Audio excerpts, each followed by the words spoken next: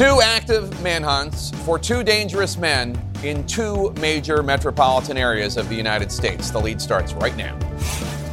New details just in on the search for Danilo Cavalcante, the killer who scaled the walls of a Pennsylvania prison to escape. He's wanted internationally. The growing questions about the prison tower guard on duty. How did he not see the man slip away? And in the nation's capital, another suspected killer wanted for breaking loose from a prestigious D.C. hospital. Plus, Donald Trump's major move today, trying to get a prosecution against him moved to what he thinks will prove friendlier terrain. Will this play work?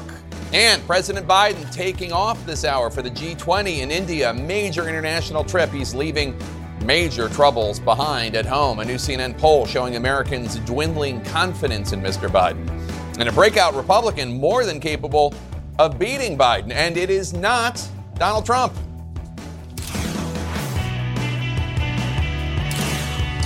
Welcome to The Lead. I'm Jake Tapper, and we're going to start in our law and justice lead today. And two manhunts that are baffling law enforcement and leaving communities on edge with many, many questions. In the suburbs west of Philly, Pennsylvania State Police have just given an update on the search for Danilo Cavalcante, who escaped from a prison in Westchester 1 week ago.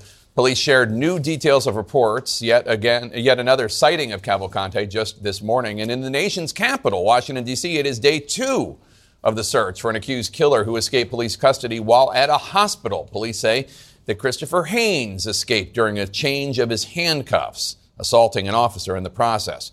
But first, let's go to Chester County outside Philadelphia, where just moments ago, police gave an update on the frantic search to find this internationally wanted criminal who has been on the run for 8 days. Danilo Cavalcante, seen here on the left side of your screen, literally crab walking his way out of prison. You see him there about to scale the brick wall. There he goes, managing to get through layers of razor wire right after that. The tower guard, who failed to see that, is now on administrative leave, we're told. A reminder, this escaped killer was in prison for stabbing his former girlfriend to death in 2021, stabbing her 38 times, all in front of her 2 young children.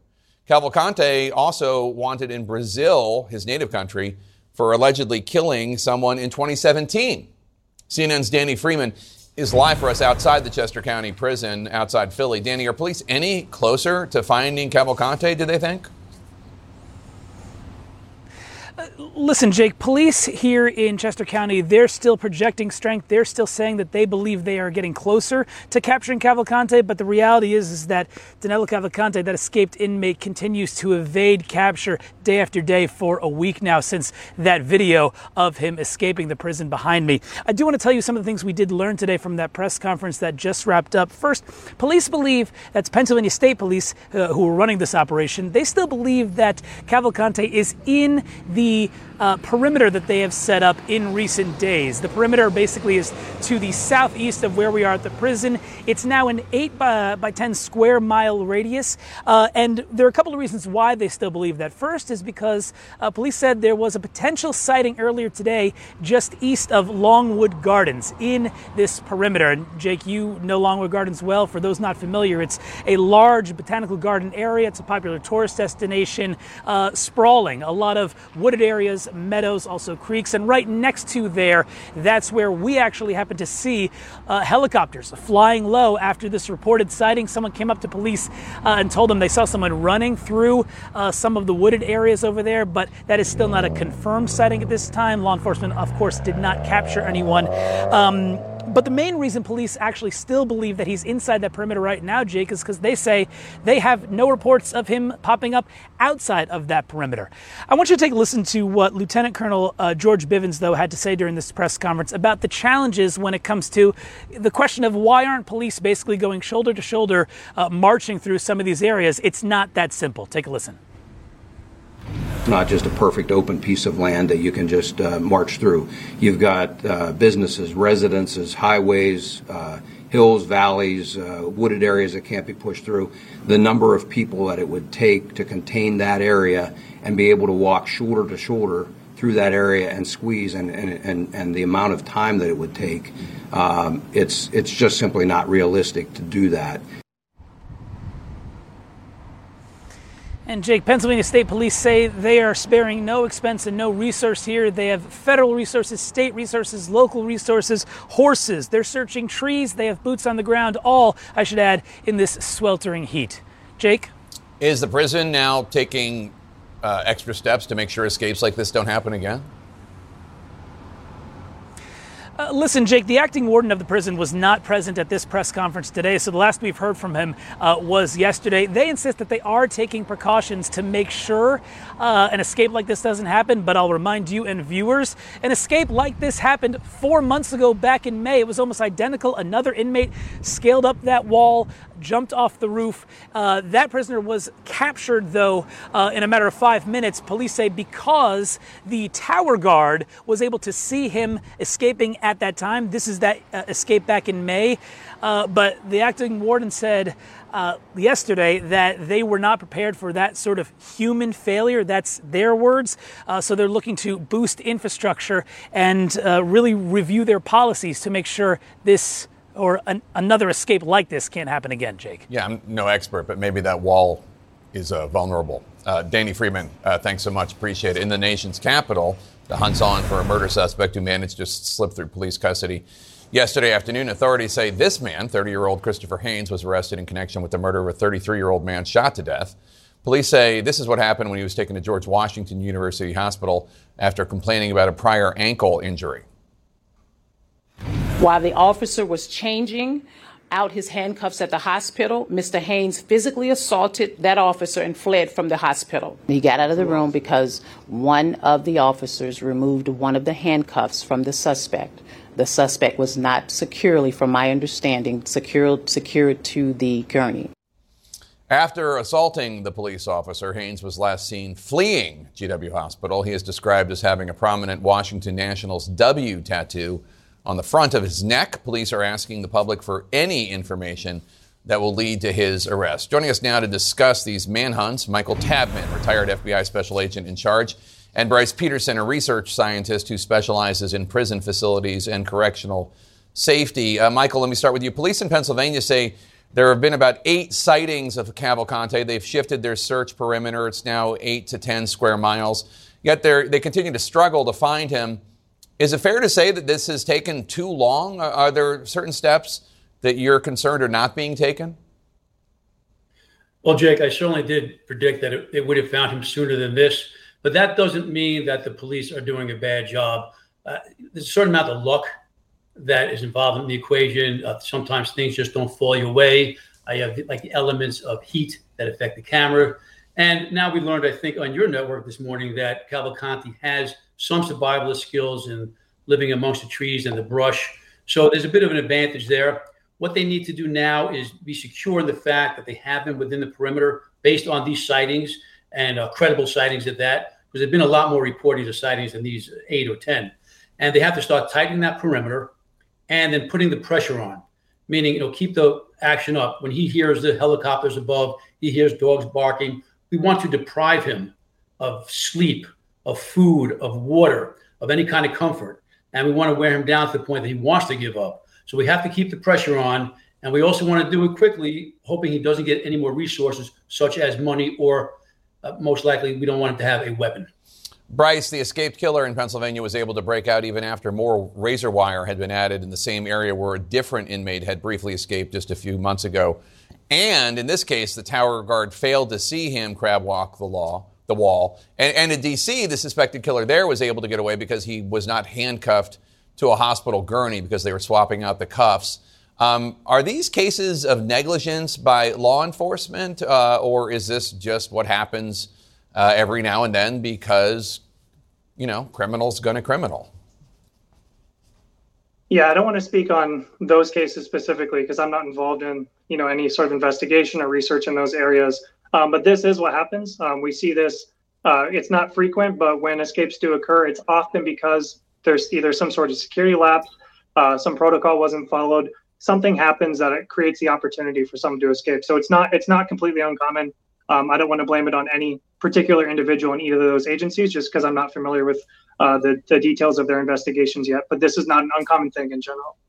Michael, there have been several sightings of Cavalcante over several days in and around Longwood Gardens. Why might he consider Longwood Gardens a safe place?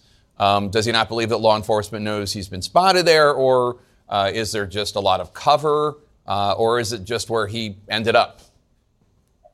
It's probably a combination of all three. He ended up there, and as we said, he might be very comfortable within the trees and the brush, thinking he could find cover physically from law enforcement. And there's no indication that he has access to the media.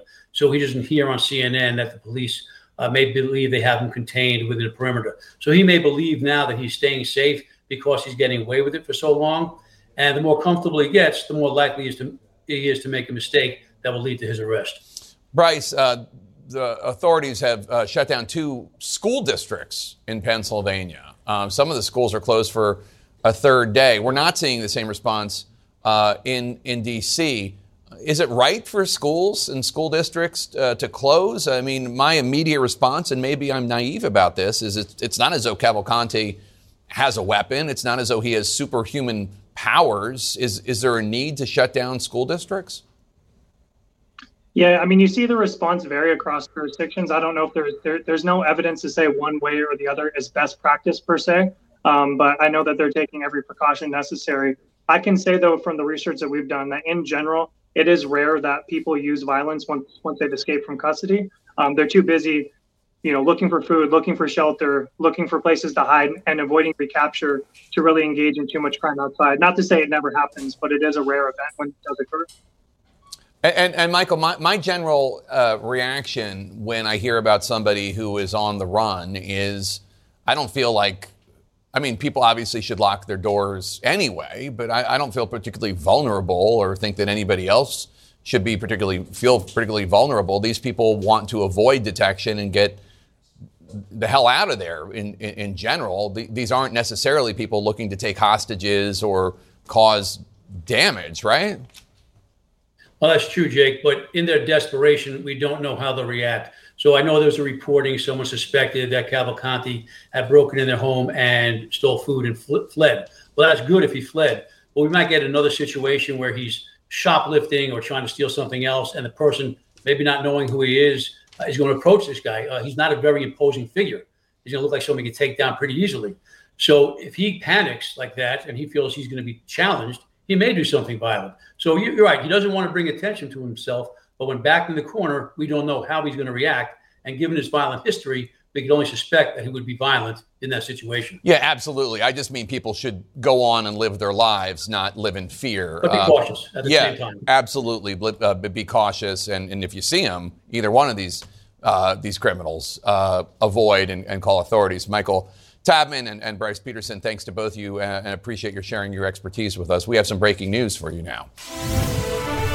The jury has reached a verdict in the contempt of Congress trial of former Trump trade advisor Peter Navarro. Let's go straight to CNN's Evan Perez to bring us the news. Evan, what is the verdict? Well, he was found guilty, Jake, of both counts, 2 counts of contempt of Congress. One for failing to provide documents that were requested by the January 6th committee.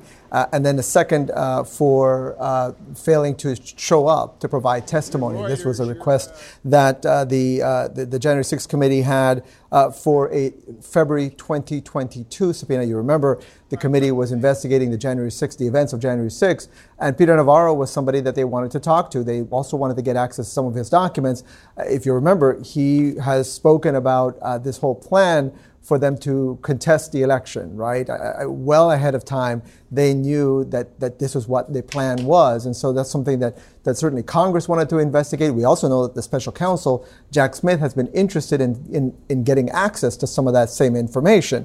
And what prosecutors laid out in this very, very brief case, in this very brief trial, was that he essentially just ignored Congress and their requests for both the documents and for testimony. Now, part of the problem for Peter Navarro was he was trying to claim that it's complicated because I was an advisor to the former president, so therefore there was executive privilege. But prosecutors pointed out that Donald Trump never actually asserted executive privilege in his case. And so as a result of that, there was not much of a defense that Peter Navarro could provide as part of this case. And so we know, obviously, this is the second former aide of the former president to be brought up on these charges. Right. The first was Steve Bannon, right?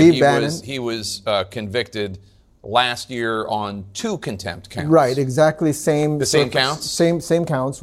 Failing to provide the documents and failing to provide testimony. And in his case, he got a 4 months sentence as part of that. That is still under appeal. He appealed it. And right. What's the status of that? Where is that case? That is still a pending appeal at this point. Is there a court date or what? To be honest, I don't know what the latest is on it. But you get the picture of what Peter Navarro is up against, especially once you take into account the fact that the former president never actually asserted executive privilege as part of why he said he was not turning in these documents and not showing up to provide testimony. Right. Now, the difference, obviously, there was a difference between Navarro and Bannon, is that Navarro at least worked in the White House. Bannon did not. Right. Navarro had a slightly stronger argument than Bannon did because he at least worked in the White House, but the jury wasn't buying it for either of them, I guess. Right, the jury doesn't buy it. And also, certainly I think Republicans and conservative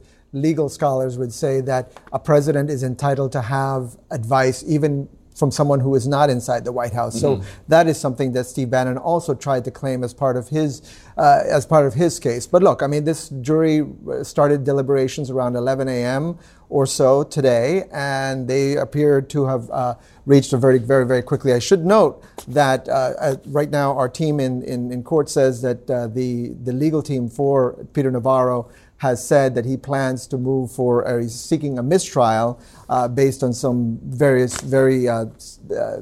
things that happened in court during this case. So we don't know what that's about. We're just trying to pay attention a little bit to see what exactly the judge does about that. But obviously this is going to be appealed.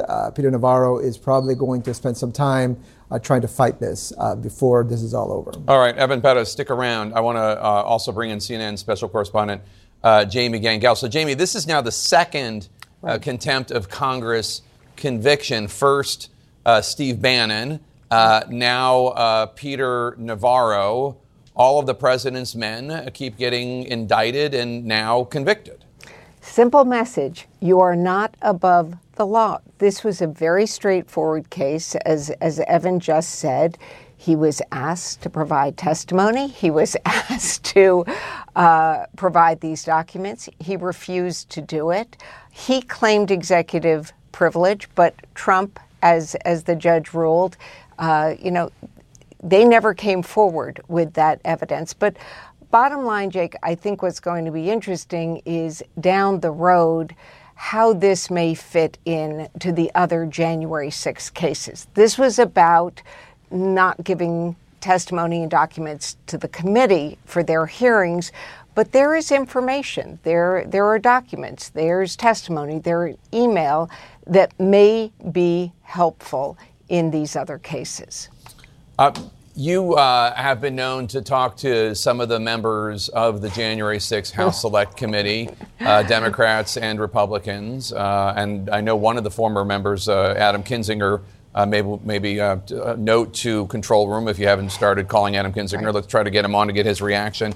They were very frustrated. They were trying to get to the bottom of what happened on January 6th, and one of their often publicly stated frustrations was that there were individuals who had answers, who worked for the American people, who refused to abide by the separation of powers agreement as enumerated in the Constitution and answer questions, like Steve Bannon, like Peter Navarro. And I'm wondering how those individuals, whether Liz Cheney or Benny Thompson or any of the other members of the January 6th committee, you might imagine how they feel today.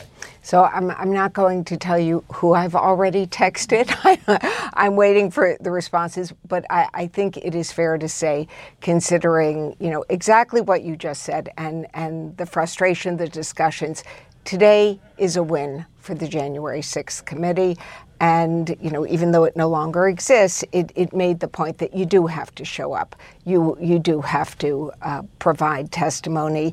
And then again, the question is going to be, this is delayed. It's taken a long time, but my understanding is from sources close to Jack Smith, he is not going to give up. And if there is information here that is relevant, whether it is to former President Trump or his unindicted 6 co-conspirators, he is going to follow that where it leads. Very interesting, Jamie Gangel. And big picture, Evan Pettis, when it comes to the investigation into what happened on January 6th and why it happened, there's still a lot we do not know. Right. Even after the January 6th committee investigation, even after Jack Smith's investigation, even after District Attorney Fani Willis's investigation, even after the Michigan law enforcement investigation into the fake electors there's still a lot we don't know because individuals like Peter Navarro and Steve Bannon and others have refused to answer questions. Right. And look, I mean, this is a strategy that the former president used very successfully previously. And so people around him also did the same thing, right? They figured that if they just played the waiting game, eventually prosecutors go away, eventually these committees go away, they have to move on, right? And you can run out the clock, except that in the case of the special counsel, Jack Smith, I mean, he has shown that is not going to necessarily work. And so what we saw today, by the way, we saw the grand jury show up again for the first time in about a month. And we know that this is a grand jury that's been looking into the January 6th related issues, including, of course, the efforts to overturn the election, Jake. And so we saw the grand jury today. We saw prosecutors working for Jack Smith there today. This is a grand jury that has an expiration date next week, as a matter of fact. And so the question remains, are there more charges in the offing? We know, obviously, there are a number of unnamed co-conspirators that were in that indictment against the former president in the Jack Smith case.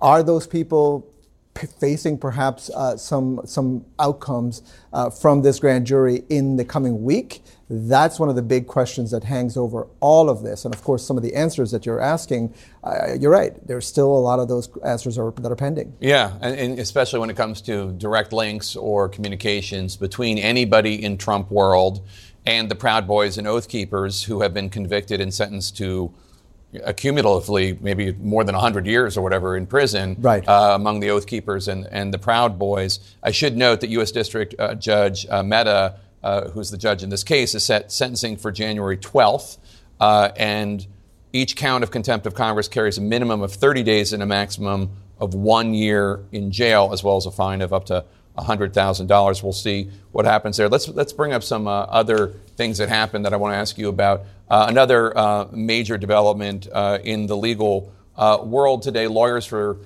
Donald Trump have formally notified the judge in the Georgia election case that they may want to move the case from Georgia to federal court. What are the advantages of moving it from Georgia to federal court? They made that motion in court in Georgia today. Right. And so the first advantage is I think they want to get perhaps a better jury pool, or at least what they think might be a better jury pool. Certainly, one that doesn't just include Fulton County, but includes some of the suburbs of it's not much more red than Fulton County, but they could get perhaps a better jury pool, at least in their opinion. The biggest advantage, though, Jake, is that what this does is it brings the possibility that they can then go for a second effort, which is to try to get this case dismissed on the idea that the former president is immune because he was acting as a federal officer. So what will happen if a judge allows this to happen, right, if Donald Trump gets to move his case out of state court, they'll have to say that the judge will have to find that what the former president was doing was he was acting in his capacity as a federal official. And so that's why the case deserves to be heard in federal court, not in state court, right? But then the second punch that they will try to do is to try to basically declare that he should be immune and that this case should go away. And so that's where this advantage grows, certainly for the former president. We don't know what'll happen. Certainly right now, Mark Meadows is trying to do the same thing with his case. Former White House Chief of Staff. Right, his former and co-defendant. And we know a few others that are also making the same, Jeffrey Clark is making the same push. So there is a lot of legal fighting that's going to happen in the coming weeks and months to try to pursue this very question. Now, we don't yet have the former president's request. He's just putting it forward to the judge saying that this is where we're headed. I want to bring in former Republican Congressman Adam Kinzinger, who is one of the former members of the Select House Committee investigating the January 6th insurrection. Congressman Kinzinger, Peter Navarro, former Trump advisor, whom you tried to get to testify before the committee for your investigation, who refused to turn over documents, who refused to testify, was found guilty today, just minutes ago, on both counts of contempt of Congress. Sentencing will be in January. I'm wondering what your reaction is. Well, hey, Jake, it's great. I mean, it's sad that we have to get to this. I mean, the role of the People's House is to do things like investigations, and especially on something as important as January 6th, as serious as January 6th.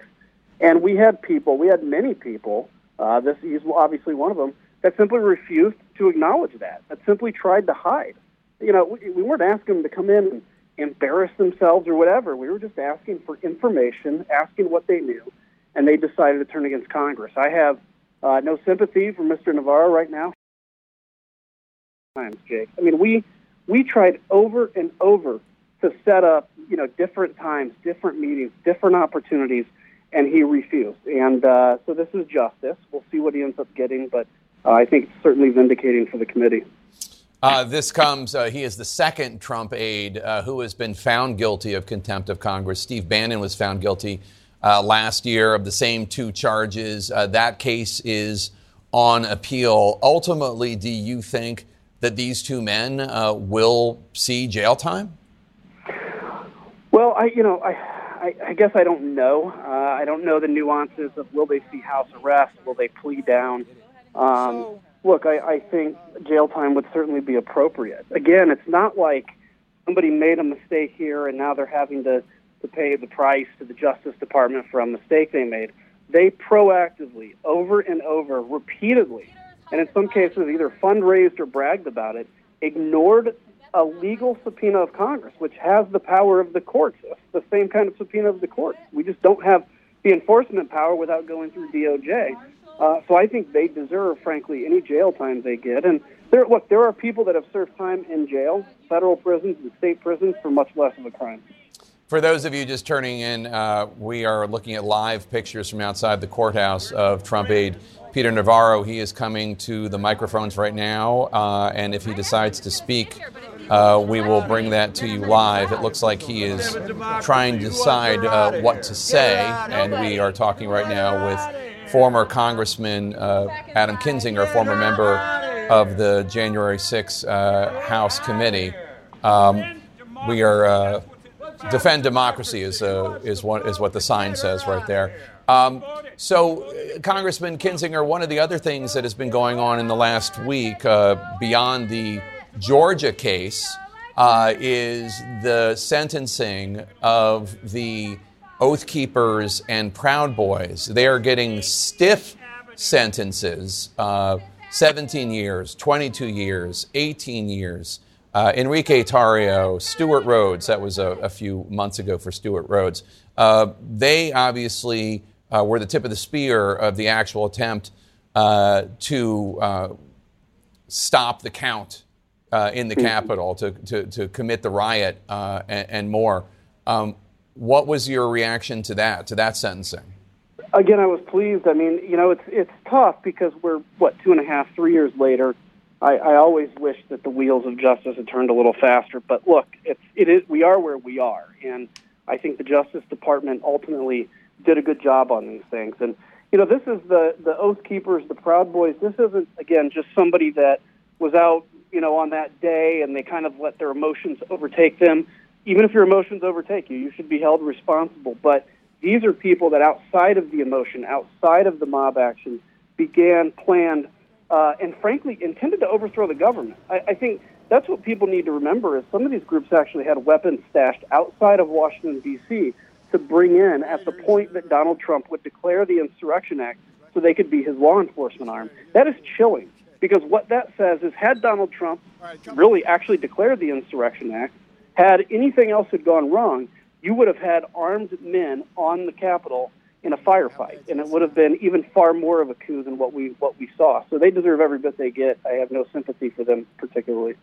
Congressman Kinzinger, stand by. I want to bring in Jamie Gangel, who's getting reaction from other members of the January 6th committee about the conviction of Peter Navarro, the former Trump aide, for refusing to comply with subpoenas from the January 6th committee, convicted of 2 charges relating to refusing to comply with the congressional subpoenas. Jamie Gangel, what are you hearing from other members? It underscores just what Congressman Kinzinger just said, that, they feel that he deserved this. And I just heard from Tim Mulvey, who is the communications director, and he said on the record, quote, his defiance of the committee was brazen, like the other... Jamie, I'm going to interrupt you. Yep. I'm sorry. We're going to listen to Peter Navarro. Here we are with one of the most important constitutional separation of powers issues, and people will not let me speak. This is my First Amendment right. What I'm going to do now is allow...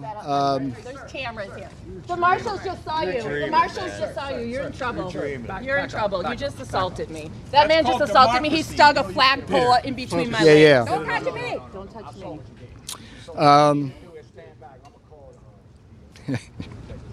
There you go. You're in trouble now. They're calling protective services. I was just assaulted. Look, if you got a sign, hold it over there. Liar. I can hold it anywhere I want. This is public property. It's assault. I want to press charges. Let the man talk. Are you interested in hearing him? Man, go ahead, Peter. Go ahead and talk. You're on federal property. I don't agree with some of your shit, but go ahead and talk, man. Go ahead and talk. No, I didn't. No, I didn't. Go ahead and talk, man. Go ahead. Sad day for America. Not because they were guilty verdicts, because I can't come out and have an honest, decent conversation with the people of America. People of America, I want you to understand that this is the problem we have right here. This kind of divide in our country between the woke Marxist left and everybody else here. And this is nuts. So what I want to try to do here is have an interesting discussion about what just happened. That's what you all want to know. You want to know what just happened. So I'm going to give Mr. Raleigh first crack at this. And there's some issues that each of my attorneys here, Mr. Irving, Mr. Brand, where did these guys go?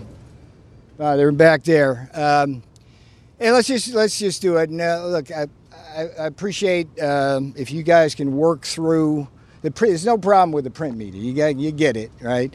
I apologize to the pool camera, but maybe you can kind of, that's what editors are for. So, Mr. Raleigh, have at it, my friend. Thank you. Listen, on behalf of Dr. Navarro, we want to express our appreciation to the court, to Judge Mehta, and to the jury that considered this case. This is an important case. This is a landmark case. This case, while we have a decision and we respect the jury's verdict today, this case won't be decided here finally. It will be decided by the D.C. Court of Appeals. This is the first time that a senior presidential aide who has served his president for 4 years has ever been held in contempt of Congress.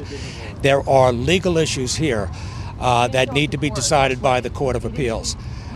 Judge Mehta decided, based upon an evidentiary hearing last week, that there was inadequate evidence to show that President Trump had formally instructed Dr. Navarro to invoke executive privilege. Respectfully, we disagree with that decision. We think that the evidence established that in fact President Trump instructed Dr. Navarro to invoke executive privilege. But in any event, we think that based upon the separation of powers between Congress and the executive, that executive privilege is part and parcel of the office of the President of the United States, and that no express invocation of privilege was even necessary. Otherwise, President Reagan, for example, would have no executive privilege, and any confidential conversations he had with his senior aides at the time would be waived, and you all could ask his aides what President Reagan spoke to about sensitive matters. So we think it's part and parcel of the office. We're confident that the Court of Appeals will hold to that effect, and this case is not over by a long shot. Okay. Oh, I don't have anything much more to add to what Mr. Rowley just said. Yeah, today was an important step in the direction of a successful appeal. And that's about all I have to say. You seem to have missed the joke there. All right, let me see if I can break this down for you. And you guys, you're good to go if you want. This is going to be a while. All right. So let's start with the fact that this is a landmark case. This is a landmark case that's bound for the Supreme Court. Why do I say that? This is the first time in the history of our republic that a senior White House advisor, an alter ego of the president, has ever been charged with the alleged crime. That's the first time that this has ever happened. Now, at the same time, what's so remarkable about this case is that even as the Department of Justice was bringing this case, they had a policy for more than 50 years that says people like me, senior White House advisors, alter egos of the president, cannot be compelled to testify before Congress. Absolute. Yet they brought the case.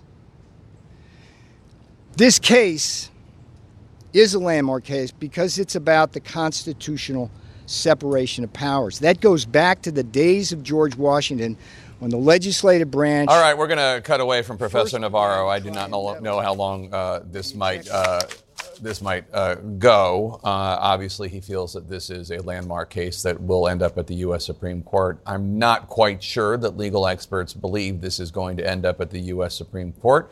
But let's find out. First of all, let me check in with Evan Perez. I think this is probably going to go to the U.S. Appeals Court, and then that's where it will end, correct? I suspect that this is not going to go too far. But look, I mean, he has the right to make this claim, sure. But part of his problem, according to prosecutors and according to the case here, is that he just kind of ignored the subpoena, ignored Congress, and right, he didn't respond at all. Right, and then he tried to say that he tried to bring the former president, and he wanted the former president to come in and testify, and that got shut down by the judge. So in the end, he didn't really have much of a defense, and then that's partly what I think they're going to try to appeal. Right, they're going to try to say that he didn't really have to make this assertion. Here's the thing, in every one of the other the cases of the senior aides of the former president who had this assertion of executive privilege, they brought their lawyers, they responded to Congress, said, this is why we're not showing up. Here, fight this out with the former president, and we will show up whenever you work that out. And so you saw members of the former president's White House counsel's office, they all came in because they negotiated, a deal with Congress to get access to the testimony that the committee rightfully had a right to do. So that's part of Peter Navarro's problem, is that he sort of tried to ignore this issue, and then that's why the Justice Department ended up bringing this case. And then he wrote a book about it. And he wrote a book about a lot of the things that they wanted to know about. So. Right. So it wasn't so sacrosanct after all. Jamie Gengel, I rudely interrupted you before because Peter Navarro was about to speak. You were telling me, and our beautiful viewers, about what you were hearing from other members of the January 6th committee, in addition to our own Adam Kinzinger, who I'm going to go to right after this. Please step back. Tell us again, what is the reaction? They tried to get Navarro to testify, to provide documents. He refused. He has been found guilty today of contempt of Congress. So what I've heard is they feel that he deserved to be found guilty today. And we got this statement from Tim Mulvey, who is the communications director for the January 6th committee. And he says, quote, his, meaning Navarro's, defiance of the committee was brazen. Like the other witnesses who attempted to stonewall the committee, he thought he was above the law. He is not. That is a good thing for the rule of law. And then Mulvey goes on to say, I imagine that those under indictment right now are getting a good reminder of that. So, it's not just that Navarro was convicted today, but it does send a message to other people who may be unindicted co-conspirators or who may be facing the case in Georgia that this is a wake-up call. They can face conviction. I want to bring in former Judge Shira Scheindlin right now to get her take on all this. Judge Scheindlin, tell us, first of all, your view of this conviction. Did you think that this was just a fait accompli? Of course, the jury was going to find him guilty of contempt of Congress because that's what he did. Absolutely. There was no defense here, and that's why he didn't have anything to say in the courtroom, only outside the courtroom now. If he really had a defense, he could have taken the stand and explained his point of view. But the fact of the matter is there was no defense. He simply ignored the order to come and show up. You have to assert the privilege to every question. Some questions, maybe you don't have a privilege, maybe you think you do, but you have to show up and assert it. He made no effort on the documents. He made no effort on testimony. He just ignored them. And the executive privilege belongs to the executive. It had to be asserted if it was going to be by someone, and it really wasn't because he didn't come to Congress. And so I agree with others who have said what's important here is the message that it sends. You cannot ignore Congress. You cannot ignore a grand jury. You cannot ignore a court. So in other words, beyond just ignoring it, he could have gone to Congress and sat and they asked him questions, and he could have said to every one of them, but especially to the ones that he thought it was relevant to, I believe that falls under executive privilege. I'm not going to answer it.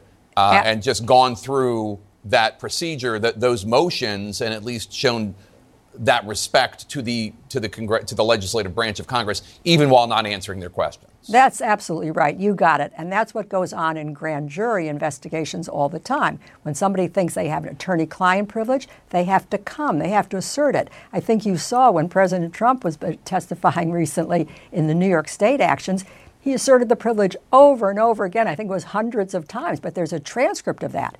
And that's what Mr. or Dr. Navarro had to do. And he didn't. He just didn't show up. All right, Judge, thank you so much. Really appreciate your time. Then, of course, there are the troubles of President Biden. He is leaving this hour for a major international trip as a new CNN poll shows negative numbers on his approval ratings. Two people who once worked in his administration will join me. That's ahead. Stay with us. This podcast is supported by Sleep Number. Quality sleep is essential. That's why the Sleep Number Smart Bed is designed for your ever-evolving sleep needs, so you can choose what's right for each of you whenever you like. Need a bed that's firmer or softer on either side? Helps you sleep at a comfortable temperature. Quiets their snores? Sleep Number does that.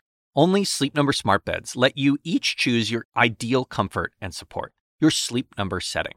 Sleep Number Smart Beds learn how you sleep and provide personalized insights to help you sleep better. All Sleep Number Smart Beds feature cooling, pressure-relieving comfort layers for soothing sleep throughout the night.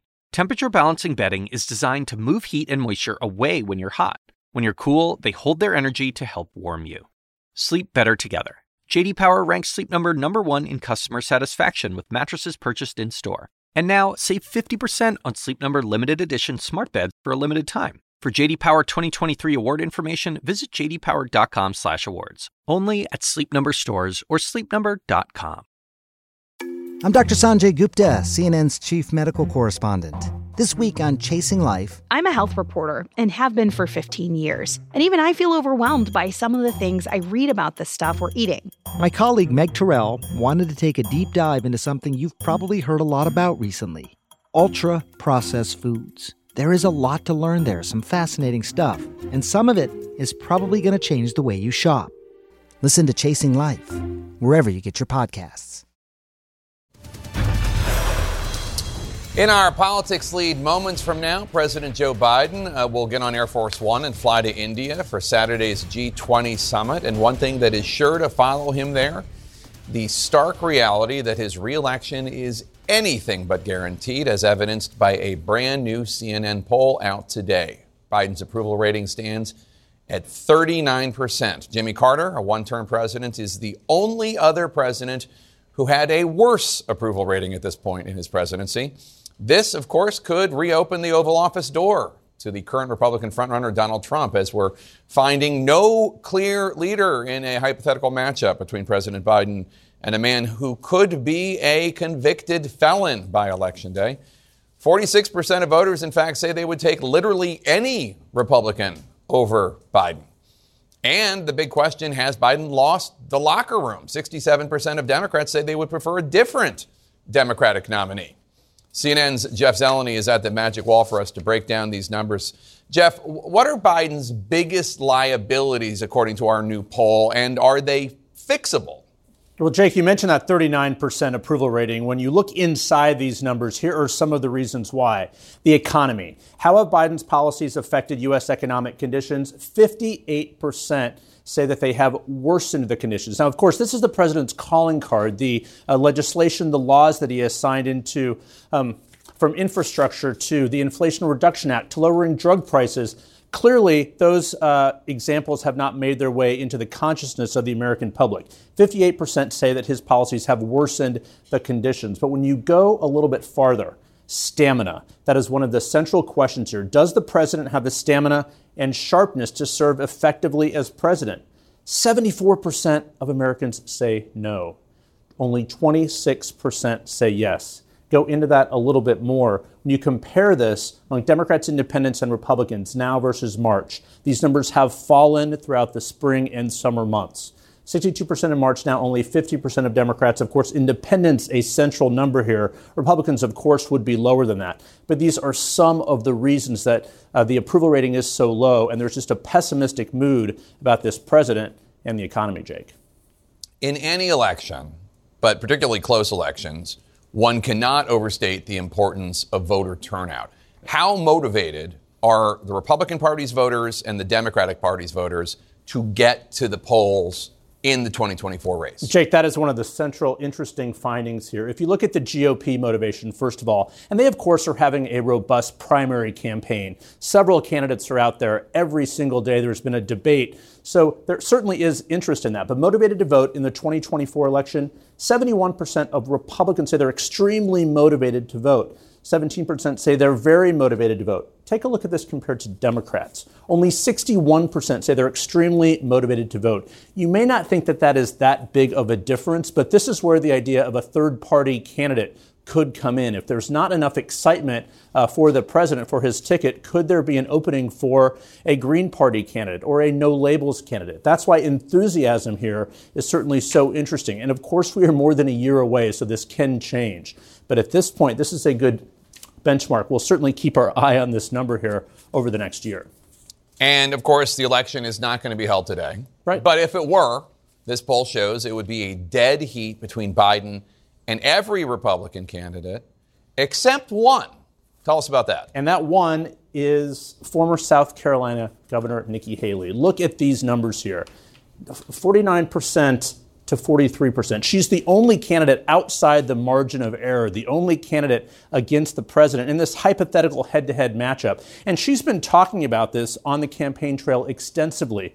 That is because of college-educated voters and women voters are making up that difference in margin there. But if you look across the board here, there is no clear leader. It's within the margin of error of every single potential candidate. And that is why this is a potential worrisome spot for the president, for his team. Of course, he is well known. He has the biggest megaphone of anyone. But Jake, one thing is clear. We are in a very divided country. This election, this should be a reality check. It will be very close, as all of them have been recently, but certainly this one will be as well. Jake. All right, Jeff Zeleny, thanks. Perhaps our next guest can find some silver linings in all this. Let's have them smile now because they've had grim faces for the last 5 minutes. Kate Bedingfield was the Biden White House Communications Director. Jamal Simmons served as a Deputy Assistant to President Biden and Communications Director for Vice President Kamala Harris. Thanks for bringing the smiles back. I was watching you guys during Jeff's presentation, and it was... I've seen so much worse than this. We're just serious people, Jake. We're just serious people. So I was going to try for some silver linings. I was thinking for one, well, good news for you is that Nikki Haley is not yet beating Donald Trump in the polls. So that is the one good news for you. But seriously, we asked voters if Biden inspires confidence. 28% said yes. 72% say no. This is an incumbent president. How do you turn that around? Is it even possible? Oh, of course it's possible. How? We're a How year is the question? How? out from Election Day. How is it possible? You communicate to people about what it is that you're doing. One of the things I think the campaign is doing very well, they are running ads with real Americans telling their story about how they are benefiting from the Biden-Harris administration. I think that is a very key point because it's not just the president saying it, it's not just the vice president saying it, it's somebody who looks and sounds just like you telling their story about how they're benefiting from the president. You also draw the contrast, right? I mean, let's not forget, Donald Trump has 3 fewer candles on his birthday cake than Joe Biden. He also has 91 more criminal counts on his record than Joe Biden. True. So in addition to having the president out, showing his vigor, speaking of ads, the campaign has an ad out spotlighting the president's secret visit to Kyiv where, he went and it was a display of force. So you spotlight the president's vigor, but you also draw the contrast. We're talking about Donald Trump leading a Republican Party that is all about chaos. And so the challenge for the campaign and what I think the Biden campaign will do for the next year is to really draw those contrasts. And that is what, at the end of the day, will move some of these numbers. And also remember this, Jake. Yeah. People in America are optimists, right? So we're always thinking about what deal's coming around the corner. Who's going to be next? And I think what you're going to see, this is not normal times, so the numbers aren't normal, but these aren't normal times. But as people get closer and closer to a real decision between a real live human being, Joe Biden, and probably a real live human being, Donald Trump, they're just not going for the chaos again. I know you guys want it to be Donald Trump, and it likely will be, but we don't know that for a fact. I will say, you said Donald Trump is 3 years older. He is. The American people do not see Donald Trump as in the same light that they see Joe Biden in terms of his frailty and stamina and vigor. They just don't. But they see him as a threat to democracy. We've seen that the charges against him that are related to trying to do nothing less than overthrow our government, essentially on January 6th, moves people. They also see him as somebody who does not care about them. Yes, he has a very fervent base within the Republican Party. This is a dead heat election right which is now. a reflection of how polarized the country is. You have the Republican base that is motivated to get out for Donald Trump. You have the Democratic base, which, by the way, in addition to liking a lot of what Joe Biden's done, is also motivated by Donald Trump.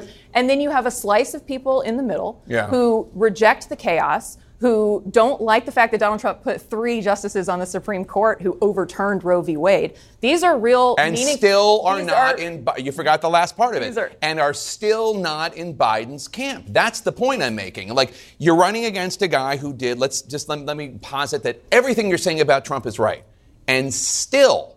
It's 46% Biden, 47% Trump. You still don't have those people. Because we live in a hyper-polarized environment. The days of a president at a 60%, 65% approval rating, at least in the foreseeable future, probably over. But look at the midterms in 2022. We have a test case as recently as a year ago where voters were motivated to come out, reject largely the Republican agenda. And so that's what the Biden campaign and the Biden White House will be putting on display for the next year. By the way, let's not forget, we're still a year out from the election. More than a year. I will just say this before we close. I lived in a neighborhood where people would ride up to my dad, who was kind of a political person in Detroit. They would ride by, they'd say, on Saturday before Election Day, Larry, who are we voting for on Tuesday? And then he'd say whoever the person was that he liked for city council or mayor or whatever it was. People aren't thinking about this stuff right now, and I think we got to keep that in mind. That's not a presidential race, though, Jamal. Okay. We have a year. You would be surprised. We have a year and change to talk about this. To be continued. Thanks for being here, Kate and Jamal. Appreciate it. Former Trump White House aide Peter Navarro found guilty of contempt of Congress just about an hour ago over his refusal to testify to the January 6th committee. What kind of sentence might Navarro be looking at? We're going to have more on that breaking news next. Have an interesting discussion about what just happened. The Assignment with me, Aide Cornish. Celebrities of all kinds are speaking publicly about their therapeutic trips, so to speak. It turns out there is a burgeoning industry ready to serve the new influx of people who find themselves turning away from traditional mental health therapy. The gap between what we know and what we don't about psychedelic therapy. Listen to The Assignment with me, Audie Cornish, on your favorite podcast app. Welcome to The Lead. I'm Jake Tapper. We got a lot of breaking news for you this afternoon. This hour, the prison sentence for one of the stars of the hit sitcom That 70s Show, Danny Masterson, at least 30 years behind bars. How his Church of Scientology played a major role in this case, possibly slowing down the prosecution. Plus, growing calls to disqualify Donald Trump in the race for 2024. One top state election official from a battleground state joining me says his office has been flooded with emails and letters and calls making a case to question Trump's eligibility. And leading this hour, the major verdict in just moments ago for Peter Navarro, the former Trump White House trade advisor, a jury finding him guilty on 2 counts of contempt of Congress. Let's start there with CNN's Paula Reed. Paula, walk us through how Peter Navarro got here. Well, Peter Navarro, a former senior Trump White House advisor, received a subpoena from the January 6th committee, one subpoena for documents and then also seeking his testimony. He refused to comply, which is how today he ended up being convicted of 2 counts of contempt of Congress. Now, he is going to be the second Trump advisor who has been convicted of contempt of Congress. Today, in closing arguments, the Justice Department argued that it's not that hard to follow along with a subpoena and that Navarro here made a choice not to comply. And they insist that the government only works if people follow the rules. Now, there are, of course, some exceptions to having to comply with a subpoena. Navarro previously argued in pretrial proceedings unsuccessfully that he didn't have to comply because former President Trump had asserted a privilege. Now, in court, his lawyer made other arguments, including insisting that the subpoena was actually not that simple and that it did not specify where he needed to go in the Capitol complex. They also argued that prosecutors had not established that Navarro did this intentionally and that it wasn't just an accident or a mistake. Now, again, he is the second Trump advisor to be convicted of contempt of Congress, the first, of course, being Steve Bannon, but Bannon has appealed his conviction, and it's expected that Navarro will do the same. His lawyers have signaled that they will put up other legal challenges if he was convicted. All right, Paula Reed, thank you so much. Let's bring in CNN senior legal analyst Ellie Honig, the former assistant U.S. attorney for the Southern District of New York. Ellie, what arguments did the parties, Navarro and the prosecutors, make at trial?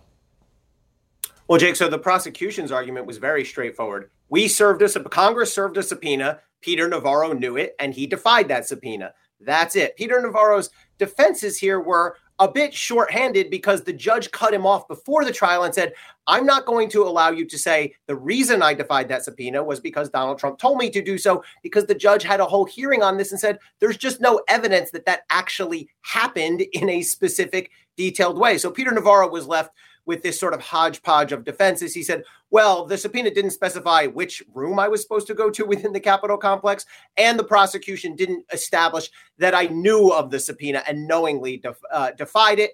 The jury very quickly rejected both of those defenses, and that's why we got the verdict today. So Navarro gave a press conference after his conviction, and he acted as if this was a landmark moment. This was, a Plessy v. Ferguson. This was going to go all the way to the U.S. Supreme Court. Is that true? Is this a historic case? Are we going to see this argued before the justices?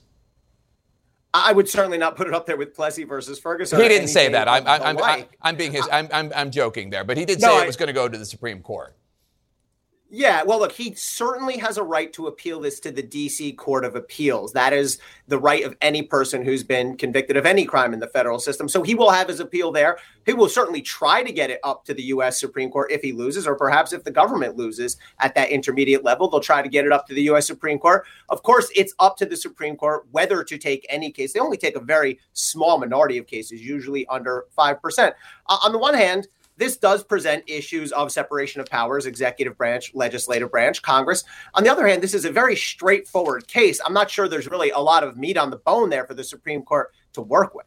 I want to make sure I understood something that you said earlier. So Navarro had talked about how Donald Trump didn't want him to comply. And you said that the judge didn't let him introduce that in the case because they'd had a previous hearing, right? An evidentiary hearing where they looked at that to see if that evidence was good enough to be brought up in trial. Is that right? Exactly. So Peter Navarro made clear to the judge, his defense was going to be, Donald Trump told me to invoke executive privilege. And the judge said basically, okay, let's see if you can establish the facts that will support that. And so the judge had an evidentiary hearing. And what came out of it is that Navarro had some sort of vague conversation with Donald Trump. They pointed to some of Donald Trump's social media posts objecting to this. But the judge said, there's really nothing here. There's no actual evidence that Donald Trump actually told you, Peter Navarro, to invoke executive privilege. And that's the way it works. If a judge finds, look, a defendant has a very broad right to make a defense, but if a judge finds there's zero factual basis for it, then a judge can close the door on that defense before trial. And that's what happened here. Right. Before trial, judges often decide if evidence is good enough to be brought up before the jury. Yes. What kind of sentence is Navarro looking at? So I think the best guidepost here is Steve Bannon, who is very similarly situated, has been sentenced to 4 months in federal prison. Now, he hasn't had to serve that yet because his appeal is still pending, but Steve Bannon was sentenced to 4 months. Now, the two counts that Peter Navarro has been convicted on are both federal misdemeanors for contempt of Congress, meaning the maximum sentence for each of them is 1 year in prison. But this is also a really unusual federal misdemeanor where there's a mandatory minimum of 1 month on each count. Now, that minimum can be run together, but this judge, when it comes time for sentencing, usually happens a couple months down the line, has no choice to at least 1 month in federal prison. That's a mandatory minimum. At least 1 month if it goes forward. Ellie Honig, thanks so much. To the politics lead now. Thanks, and a live look at Joint Base Andrews in Maryland right now, where President Biden and Air Force One are about to be wheels up, heading to India to meet with national leaders from the 20 largest economies in the world, while Mr. Biden leaves behind a host of worries at home.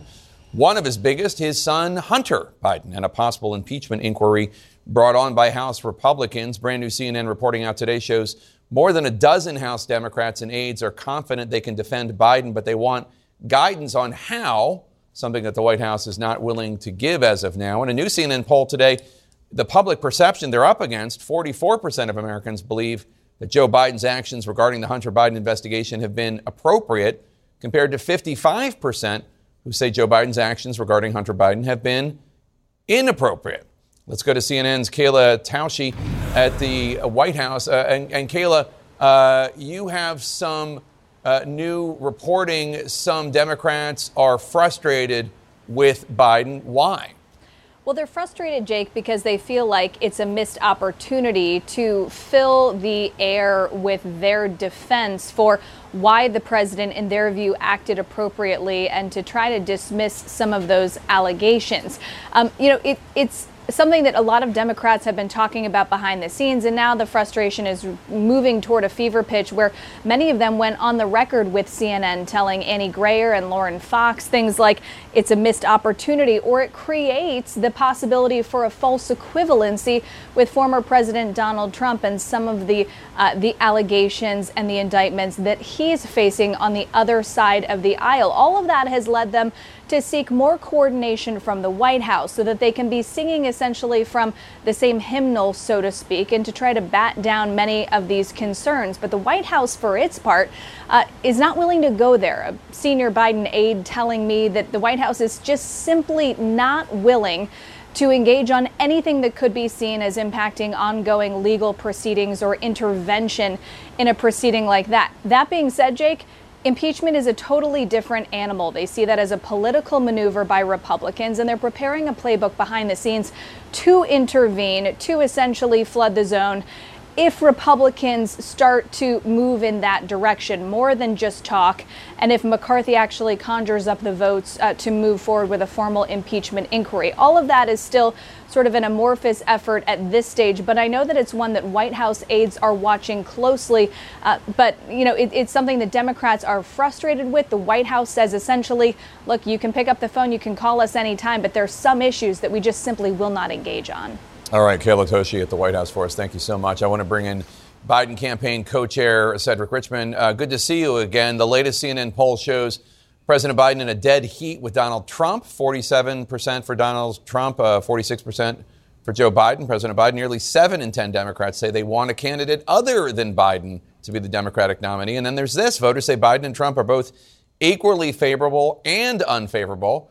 Now, the Biden campaign has argued that he is the Democrat best positioned to beat Donald Trump, in part because he beat him in 2020 Is it possible that that's just not the case anymore? No, I wholeheartedly disagree with that argument. I also take some issue with the CNN poll, Jake, that you all have been running all day. So you're saying that President Biden and the former president are tied? You even mentioned Nikki Haley, or at least the channel did earlier. But what you're not talking about are the positions. When you talk about the fact that they want a nationwide abortion ban, that changes the number. When you talk about the fact that the president capped the price of insulin at $35, that increases his numbers. The fact that he took on the NRA and won, the fact that he's created 13 million jobs.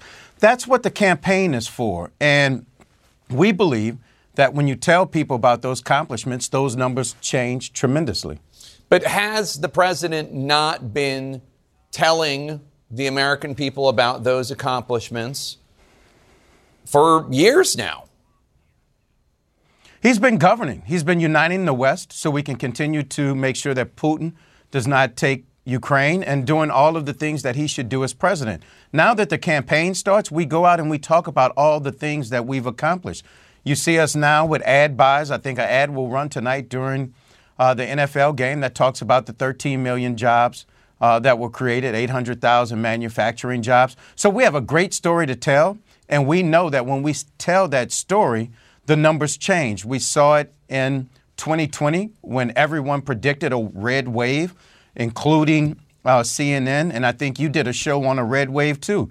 We proved that it didn't happen. It's because we talked to voters about abortion ban, about freedoms, about the economy, about building the middle class from the bottom up and the middle out, and voters chose Democrats. So one of the concerns we see when we dive into the numbers here is that 76% of voters are seriously concerned that President Biden's age might negatively impact his ability to serve another full term. 73% of voters are worried about his current mental and physical competence. Now, former Ambassador and Governor Nikki Haley, who is the only Republican candidate we have as of now who actually beats Biden in the poll, who's outside the margin of error. He's basically in a dead heat with all the other Republicans. He might be up one or down one, but within the margin of error, all the others. Not Nikki Haley. She beats him. Haley has argued that a vote for Biden would really end up being a vote for Vice President Kamala Harris. Do you not acknowledge that the perception of his frailty, perceived frailty, is hurting his campaign, is hurting his reelection chances? Well, first, Jake, I'm glad you started with Nikki Haley and her position on abortion, because I'll tell you that if you look at the vote in Ohio just a month ago, a swing state, they soundly rejected the extreme positions on abortion, and that's Nikki Haley.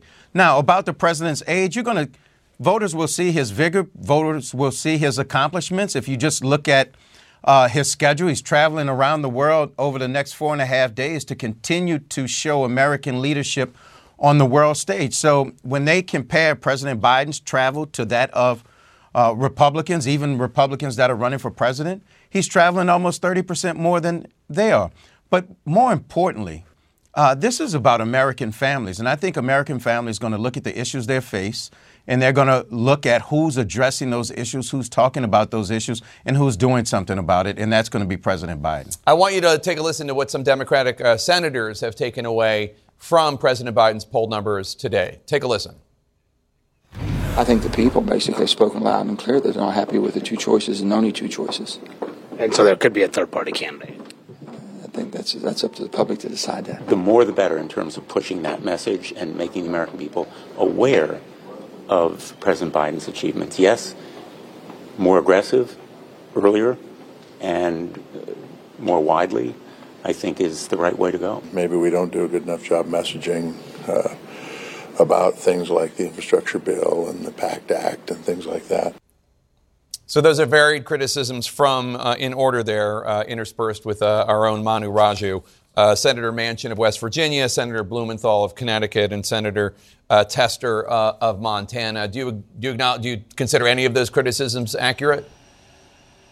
Look, I respect them all, and I think that they prove the point that it's now time to go into campaign mode and talk about the president's accomplishments, because they are great accomplishments. Beating the NRA, passing infrastructure, which no other president could do, although they promised it. Those are the things that I believe those senators are talking about we need to go out and talk about. And just like the Republicans are one-trick pony talking about the president's age, that's all they talk about. So, of course, the poll numbers show Republicans highly question it. But we have to go out and talk about the accomplishments just as much as they talk about lies and misdirection and red herrings. We have to be solely focused on what not only this president and vice president, but what this Congress has done, the Democratic Senate and the Democratic House when we had it. And I think that that's going to prove to be a winning formula once again for all Democrats and for President Biden and Vice President Harris. All right, Cedric Richmond, thank you so much. Really appreciate it. On the right side of your screen, you see President Biden, live images from Joint Base Andrews getting on Air Force One. He's about to take off and go to India for the G20 summit. We are going to get our panel's reaction to all of this, to what Cedric Richmond just said, and to the polling information and more. That's coming up after we pay some bills. Stay with us. This just in, Hurricane Lee has now strengthened to a major Category 4 storm with winds at 130 miles per hour. Just 12 hours ago, it was only a Category 1. Hurricane Lee is expected to become a Category 5 storm in the next 24 hours. There is increasing confidence the center of Hurricane Lee will near the Virgin Islands and Puerto Rico this weekend and into early next week. We will keep an eye on it for you. Turning back to the politics lead and the dismal poll new numbers for President Biden. Let's bring in my panel, Jason Osborne, Ashley Allison, and Francesca Chambers. Ashley, you just heard Cedric Richmond defending the president, making the case. He said, don't look at the numbers, look at what we're going to be arguing about what President Biden has done. Do you buy it? I think you have to look at both, actually. I think Joe Biden has a remarkable record as president and what he has accomplished, and the campaign does need to get out there and sell it directly to the American people. I also think you can't ignore how Americans are feeling right now. We're in a period in time where we are just coming off the COVID pandemic. People really don't actually understand why they're feeling the way they're feeling because we're in a new era of time. And so while many of Joe Biden's policies are great for middle-class Americans, poor people, they might not be feeling it directly right now. And so the case is that I am fighting for you. I know things are not perfect, but keep working with me and we will improve. And I think that is a winning message. We saw it in 2020, we saw it in 2022, and I think it could get him over the finish line. But you cannot ignore the numbers. I don't think the campaign is ignoring the numbers, but I think they are proud of his record and they should be. So, Jason, one of the things that I thought was most interesting is Joe Biden is basically dead even with every Republican running, except for Ambassador Nikki Haley, who just far and away beats him, eating into whatever advantage Biden might have with women, with college-educated voters. But how come Republican voters don't automatically see that and say, she's conservative, let's go with it? Well, this whole poll, and I love the poll, actually. I was starting to read through the top lines on it, and I was just starting to get into the Nikki Haley numbers. And I'm fascinated by them for a couple of different reasons. One, I look at her debate performance where I think she did incredibly well. Very strong. She set herself out there as kind of a reasonable voice in the Republican Party. She didn't engage in the back and forth of, let's talk about Trump, et cetera. She took her hits, of course, but I think she gave a lot more than she took. And so I think as we are moving forward in this campaign, I think you're going to start seeing more and more of Nikki Haley coming out there. It'll be interesting to see because nobody's really attacked her yet. And I don't know what those attacks would be that she hasn't faced before, right? So in her previous elections as governor, she had some attacks against her. I don't know what they are. I'm just assuming that they had some. That once we start seeing, all right, well, she's the next person. And I still think DeSantis is there, right there. The one person I think that was interesting in your poll was Vivek, where he was in that poll. Yeah. And again, I hadn't gotten that far down, but I found that very interesting that he was at 8%. Now, again, the election is not tomorrow. Right. It's next year. So a lot's going to move in that time frame. In terms of Biden's numbers, what I'd love to see is this number that Jeff had talked about on your previous couple hits ago, that the 62% of the strongly, getting out there and voting, and then the 70% that are not going to vote for Biden, I wanted to see where those people that were at the 62%, where they fit in that 70%. Because to your point, I think they're going to lose a lot of those folks if a Republican like Nikki Haley separates herself. And Francesca, 46% of registered voters said they would take any Republican over Joe Biden. Any Republican, keep in mind that includes somebody who might be a convicted felon by Election Day. There's a strong partisan divide. That didn't actually surprise me particularly much, given what we've seen in the other polling so far. But with respect to President Biden and what the campaign has been saying, if we just take a step back for a moment, they know that they have a problem here. That's why they're spending $25 million on advertising right now, running an ad during the NFL. If you look at the polling, they're seeing trouble with black voters, a lot more trouble with Hispanic voters. They've got potential problems with young voters heading into this election, as well as working class voters as well. And they're advertising in areas where he would need to win a lot of those demographic groups over. So regardless of what they're saying, they seem to understand that they have a problem. As far as the polling itself and what voters care about, when it comes to the economy, yes, inflation is at 3.2% right now. But that is year over year. If you look like a year from ago, it was at 8 or 9% higher than the year before. So the question that voters are going to ask is, are you better off now than you were 4 years ago? And right now, voters are saying when it comes to the economy, they don't feel like they are. Well, 4 years ago, I don't know, but 3 years ago. 3 years ago, I'm middle of giving the COVID. colloquial 4 years ago, but during the pandemic, inflation is higher year over the last couple years. Right. I think the question is, though, will the economy trump all other issues? And in 2022, it did not. Many voters were asked, do you like the direction the country is going in? And people said no, and folks assigned that to the Democrats. But then when people went into the polls during midterms, there was not a red wave, and that was what Cedric was talking about. Yeah. And so I think it is the economy, and I don't think voters look at one issue anymore. And when you have to choose between having a constitutional right as a woman or, the economy teetering back and forth and not really sure what party is going to do the best, you usually go for the issue of having your constitutional rights. So Cedric took a little ding at me saying that I did a show about the red wave in 2020. I think he meant 2022. Mm-hmm. And what I recall is I did a show based on what one Democratic pollster who's sympathetic to Biden told me, which was it was going to be the headwinds against Democrats versus the head cases against Republicans, some of these oddball candidates that they had out there. And actually, he was right that it was both. The headwinds hurt the Democrats in the House races and some of their more extreme candidates, and the head cases hurt Republicans in capturing the Senate. So we'll see if that's the same problem in this election. No, I absolutely agree. But I think to your point on the economy, it's very hard to sit there and campaign on what you've done for the economy to somebody who's impacted by the economy. Absolutely. Right? And so that's something that's kind of out of Biden's control. It's out of the Republicans' control, except to the extent that they're able to go out there and say, this is what I would do with the economy. Because if you're having to defend what you've done on the economy and that person is still sitting there saying, my mortgage rates just went up 5%, that's very hard. And no doubt that abortion rights, to your point, will be a big issue in the next election. They're absolutely counting on that. They're making an argument about democracy as well. The Biden campaign has an ad out just today on democracy issues as well. Yeah, and this will be the first presidential election since Roe v. Wade was overturned where it's no longer just theoretical, where it's an actual thing. A lot of people didn't believe that abortion rights were on the ballot, Anyway, we'll continue this discussion. Great panel. Thank you so much for being here. There's been a lot of talk recently about Democrats and others trying to use the 14th Amendment to keep Donald Trump off the ballot in some states. Is that a real proposal? Can that really be done? We're going to talk to two top state election officials to respond to these growing calls. Stay with us.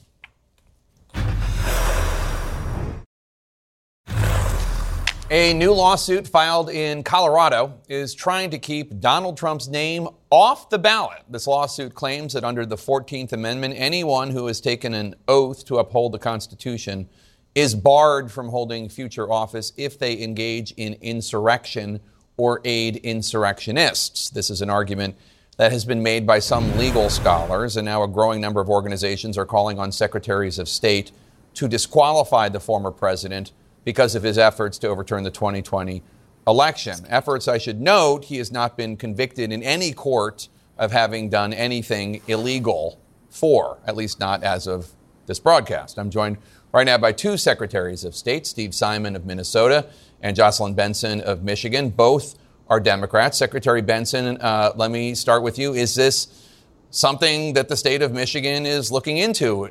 I'm going to go to Secretary Simon first. Secretary Simon, is this something that your state, the state of Minnesota, is looking into at all? Well, in terms of our office, the Office of Secretary of State, we've been very clear. This is not our call. We are not the eligibility police, whether it's a constitutional argument or a residency argument or an age argument. That in Minnesota is left to the courts. We have a tool, we have a vehicle in law for people to make these kinds of challenges. So if what you're asking is whether I or our office, if we are considering unilaterally acting, we are not and we will not. Our presumption is if someone files for office in Minnesota, they are entitled to a spot on the ballot unless and until a court tells us otherwise. So that certainly makes sense. You need a legal precedent, I would say. What about the politics of it? David Frum, who is a political pundit of sorts and writer, he wrote on Twitter, quote, "Suppose secretaries of state in one or more swing states succeeded in keeping Trump off the ballot. Then suppose President Biden wins re-election by winning the electoral votes of states that debarred Trump. What does this country look like afterward?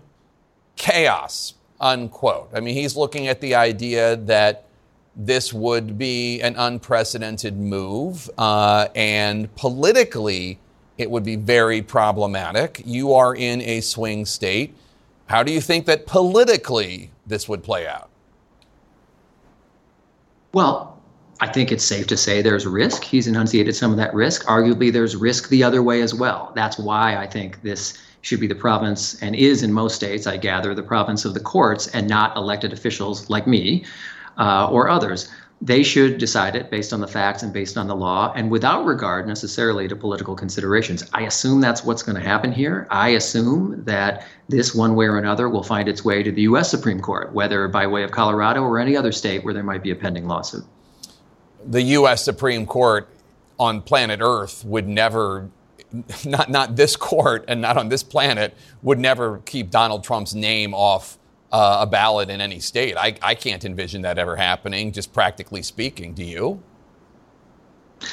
I mean, look, it's hard to say in this sense. I mean, you're right. It seems on its surface unlikely. But I've learned a long time ago, guessing what courts are going to do is problematic. I mean, this is a legal theory that's been embraced by people on both sides of the political spectrum, conservatives as well as progressives. So I don't know. There's no telling. And who knows what way it arrives at the court through what case, based on what findings by a court below. I just don't know. Secretary Benson, welcome back. We're having some technical issues Thanks. with you. Is this idea of keeping Donald Trump's name off of the ballot in the state of Michigan because of the 14th Amendment, is this something that you are seriously considering? Well, I think it's a compelling legal question. And there is an existing lawsuit in our state that was filed several weeks ago. And now we see other cases popping up around the country that will ultimately ensure the proper place for this determination is made in the courts, which it should be.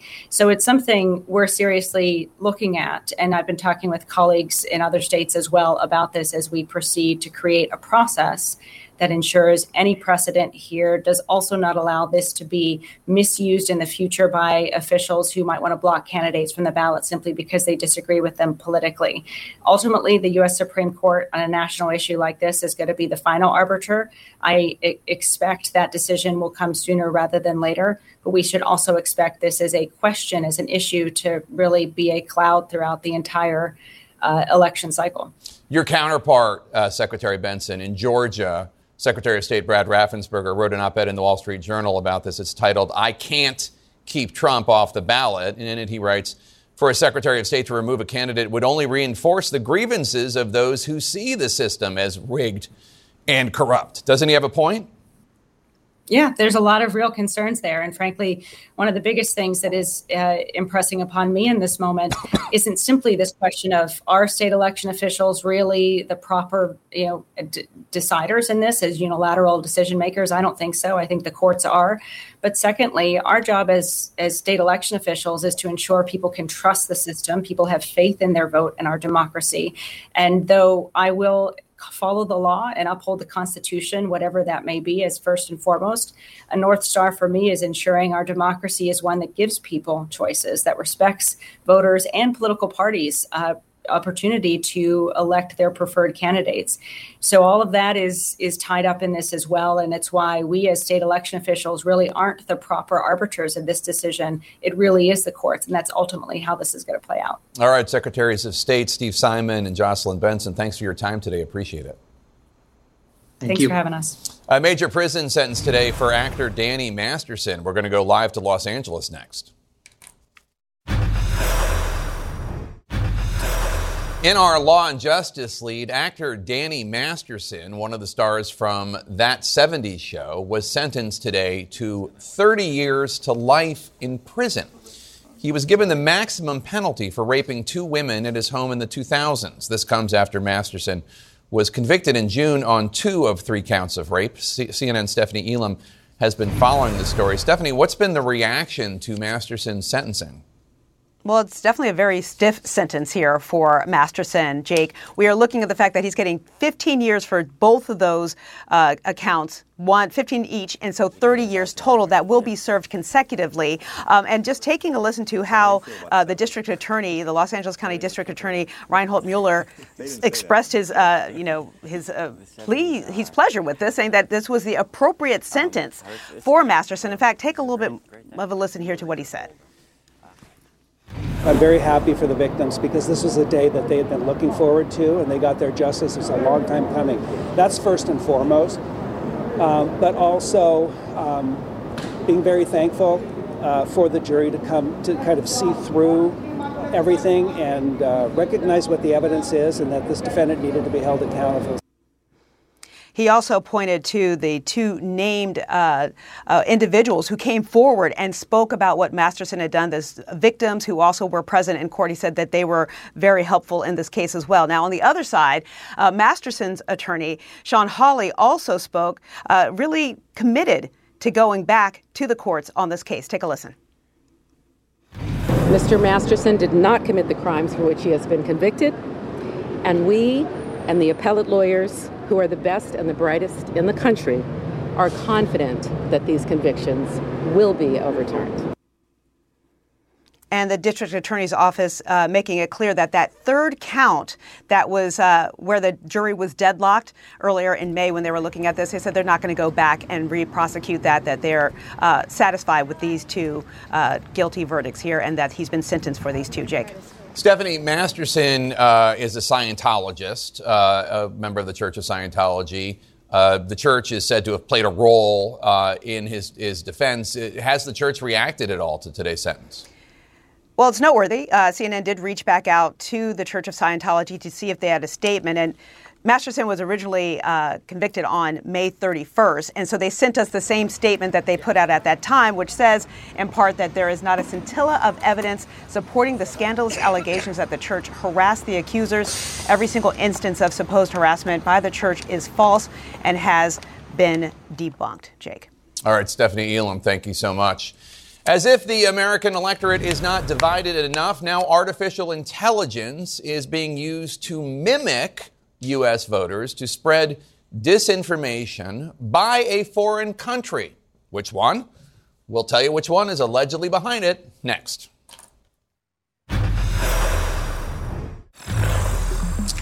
Our tech lead, thousands of Americans logged onto social media and saw images such as this one. Look at that. A menacing Statue of Liberty with a machine gun. And if you look closely, Lady Liberty has sprouted a couple extra fingers on the left. Or this image, an evocative image of Black Lives Matter protests, unwittingly reshared by a real American voter. The problem with these images, they're fake. They were generated by artificial intelligence. Now, tech giant Microsoft says Chinese operatives are likely behind the images, looking to spark flames of divisive political debate among Americans as the 2024 election nears. Let's bring in CNN's Donny O'Sullivan and Sean Lingus. Sean, did Microsoft provide proof that these images are coming directly from the orders of the Chinese government? Jake, the short answer is no. There's no smoking gun in which the Chinese government is seen ordering these accounts to post these images. However, Microsoft did tie them to previous Chinese networks that they described as affiliated with the CCP, the Chinese Communist Party, and did provide some evidence that there's overlap there, and the same group was indicted by the U.S. Justice Department for allegedly pushing out propaganda on behalf of the Chinese government. So there's some linkages, and it's also, Jake, part of a broader pattern that U.S. officials and private researchers are seeing, in which Chinese operatives are embracing these sort of Russian-style tactics in terms of sowing division, weighing in on hot-button political issues that they previously hadn't in recent years. So it's definitely a concern ahead of the 2024 election. Yeah, although, Donny, I have to note, I mean, America hardly needs help with political divisions. I mean, we don't need the Chinese to be doing this. We're doing it to ourselves enough. Are these images mostly to sow anger among Republicans or Democrats or both? I mean, what's the purpose? Yeah, I mean, it's difficult to speak to intent here, Jake, but it's kind of like they're testing that, they're kind of putting in some groundwork here to see it might be a preview of what is to come. Look, as Sean mentioned there, this is quite a change we've seen, and U.S. intelligence have seen it in recent months, over the past 12 months or so, in Chinese influence tactics online that we see. Previously, they've been very, very focused on issues that directly relate to China, so oftentimes pushing out pro-Chinese propaganda. But what we've seen over these past 12 months, and we reported exclusively last month, is that groups that allegedly are tied to the Chinese government or to other entities within China have been trying to organize even on-the-ground protests in the United States, all apparently with that intent to sow division. And you see those AI images there. I mean, one thing we all know from using social media is that images and videos can be far more compelling than pieces of text. And what AI is going to allow peddlers of myths and disinformation to do is to be able to create these kind of eye-catching images in mass in a way that could, really flood our social media feeds. And Sean, this does sound a lot like they're just reading Russia's playbook. Right. If you talk to senior U.S. officials and election officials like I do, this is something that they've been warning about for months, if not years. And it's not particularly ingenious or anything like that. As you mentioned, we kind of do it to ourselves domestically. But the willingness to not necessarily, as Donny said, promote Chinese interests, but just stir the pot among the U.S. electorate is really growing, and we're going to keep our eyes on that in 2024. And Donny, Meta, which is the parent company of Facebook, Meta took down thousands of accounts that they thought were part of this biggest Chinese influence campaign just last week. One Meta executive called it, quote, the biggest single takedown of a single network we've ever conducted, which, I mean, that's something. What does this reveal about the broader efforts of the Chinese government to influence the world? I got to say, it's so vast, Jake. Those thousands of accounts that Meta took down last week, not just on Meta, we're seeing this across every platform imaginable, where we are seeing these posts, a lot of them attacking actually Chinese dissidents who are here in the United States, posting them on every blog post, creating original illustrations that are attacking these people in very homophobic, often racist ways, really all to degrade folks. So really, really, really vast campaign. All right, CNN's Sean Lingus and Donny O'Sullivan, thanks to both of you. The big story this evening, the court's coming down on former Trump advisor Peter Navarro, finding him guilty of defying a subpoena from the now disbanded House committee investigating the January 6th attack. Wolf Blitzer is going to have reaction from a former member of that committee when he picks up our coverage next in the Situation Room. What just happened? That's what you all want. When you work next level. And when you play next level. And when it's time to sleep, Sleep Number smart beds are designed to embrace your uniqueness, providing you with high-quality sleep every night. Sleep next level. J.D. Power ranks Sleep Number #1 in customer satisfaction with mattresses purchased in-store. And now, the Queen Sleep Number C4 smart bed is only $1,599. Save $300 for a limited time, only at Sleep Number stores or sleepnumber.com. Prices higher in Alaska and Hawaii. Quality sleep is essential, and that's why the Sleep Number smart bed is designed for your ever-evolving sleep needs. So you can choose what's right for you whenever you like. Need a bed that's firmer or softer on either side? Helps you sleep at a comfortable temperature. Quiets their snores. Sleep Number does that. Sleep better together. J.D. Power ranks Sleep Number #1 in customer satisfaction with mattresses purchased in-store. And now, save 50% on Sleep Number limited edition smart beds for a limited time. For J.D. Power 2023 award information, visit jdpower.com/awards. Only at Sleep Number stores or sleepnumber.com.